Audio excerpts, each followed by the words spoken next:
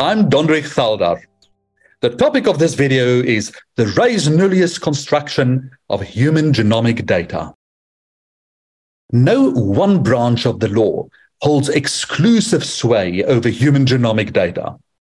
Instead, multiple branches, including property law, privacy law, contract law, and intellectual property law, are all applicable.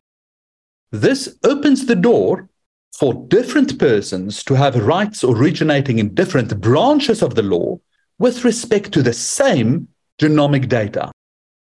To determine who has rights with respect to a particular person's genomic data, the rules of each relevant branch of the law must be applied.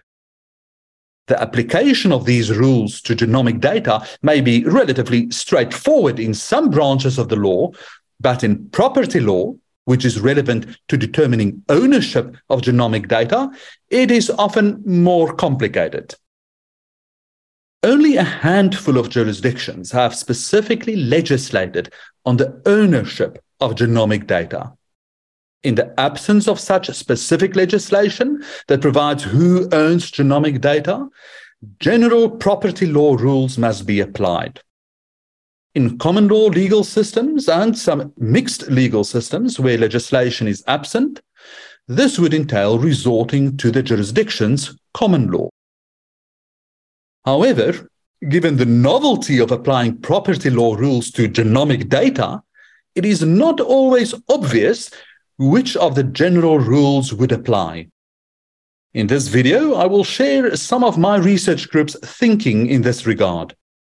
Although it is based on South African law, many of the principles are shared with other legal systems. A helpful start is to consider the genesis of genomic data as a legal object. There is genetic information, that is, facts about heredity, encoded in the DNA of every cell in the human body.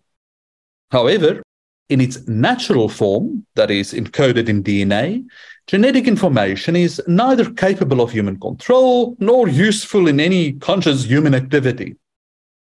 Accordingly, genetic information locked up in DNA does not qualify as a legal object.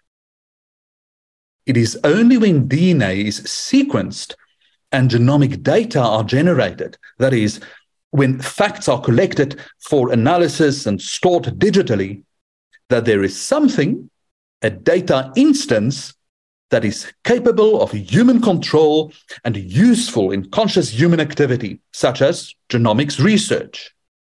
It is at this point that a legal object comes into being. And to reiterate, because we can control computer files, we can own them. They are digital property and often quite valuable. As genomic data are newly generated, an original mode of acquisition of ownership must apply. There are only two original modes of acquisition that are potentially relevant to genomic data, namely, acquisition of fruit, which would view genomic data as the fruit of DNA, and acquisition of a res nullius, which would view genomic data as a res nullius that can be acquired by whoever first takes effective control of it with the intention of being the owner. Can genomic data be viewed as the fruit of DNA? I suggest not. In property law theory, the fruit-bearing object is not only a necessary antecedent of the fruit, it must produce the fruit. It seems contrived to suggest that DNA somehow produces genomic data. More aptly, DNA is being described by genomic data. Accordingly, the construction of genomic data as the fruit of DNA does not fit well with property law theory. Would a solution be to construct genomic data as the fruit of something other than DNA? This is an interesting possibility, but also problematic, as genomic data are generated by a sequencing process that makes use of a multiplicity of distinct objects, ranging from sequencers in the laboratory to cloud servers using software as a service, all of which may have different owners.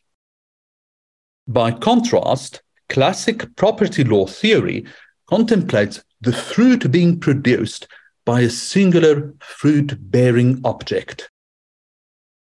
Also, can the objects involved in the sequencing process properly be described as themselves generating the data, analogous to an apple tree producing apples?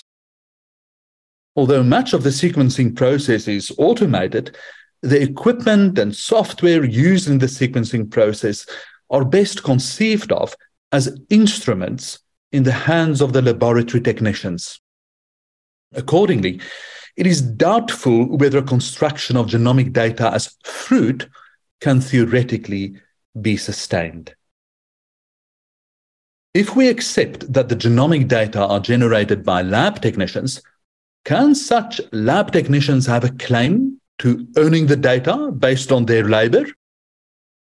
Investment of intellectual labor can be the ground for the vesting of rights, but only if the product falls within one of the well-defined kinds of intellectual property, such as copyrights or patents.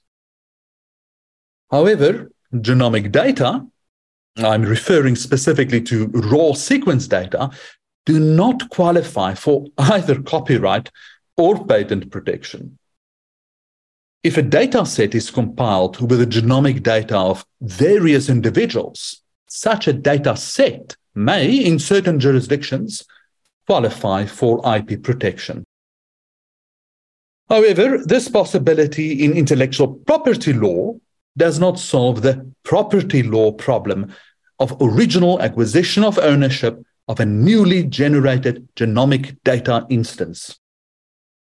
I should mention that the European Union is indeed considering creating a new right for data generators in the data that they generate. However, this new right will not include human genomic data. Given that the construction of genomic data as fruit has proven to be unsustainable, and given that no other mode of original acquisition of ownership offers even the superficial possibility of being applicable to genomic data, the only remaining option is that a newly minted genomic data instance belongs to no one. It is res nullius. This construction allows for original acquisition of the genomic data instance through appropriation, which requires the will to be the owner and effective control of the object. The result is quite workable. The lab technicians conducting the sequencing will be best placed to acquire ownership on behalf of their employer. But what about the person to whom the genomic data relates, often referred to as the data subject? Should this person not automatically be deemed the owner of the genomic data? Well, no. Having a personal connection with an object is no legal ground for claiming any property rights in such an object. If the personal connection is of such nature that it may reasonably impact one's privacy, it may give rise to privacy rights in respect of the object, but not property rights. In the context of informational privacy, over the past decade or two, many jurisdictions have enacted data protection statutes. And although some privacy rights may appear property-like, it does not mean that privacy law has been subsumed by property law. Each of these branches of the law has its own distinct theoretical foundations, structures, and rules.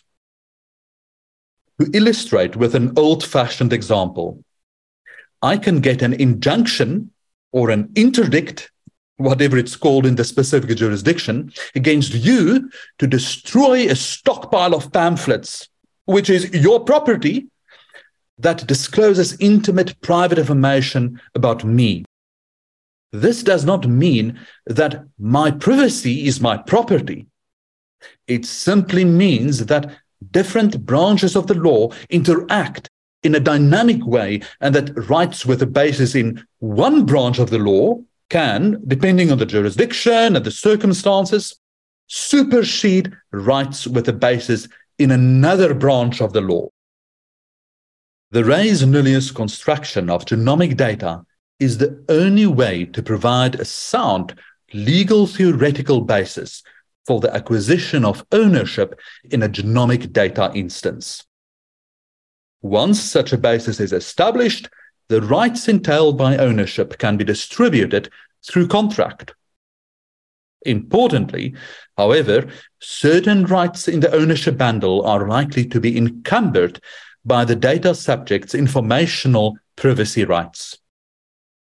It is the task of smart technology lawyers to carefully delineate the extent of such encumberment. Thank you for listening, and you're very welcome to visit my research group's website at www.datalaw.africa.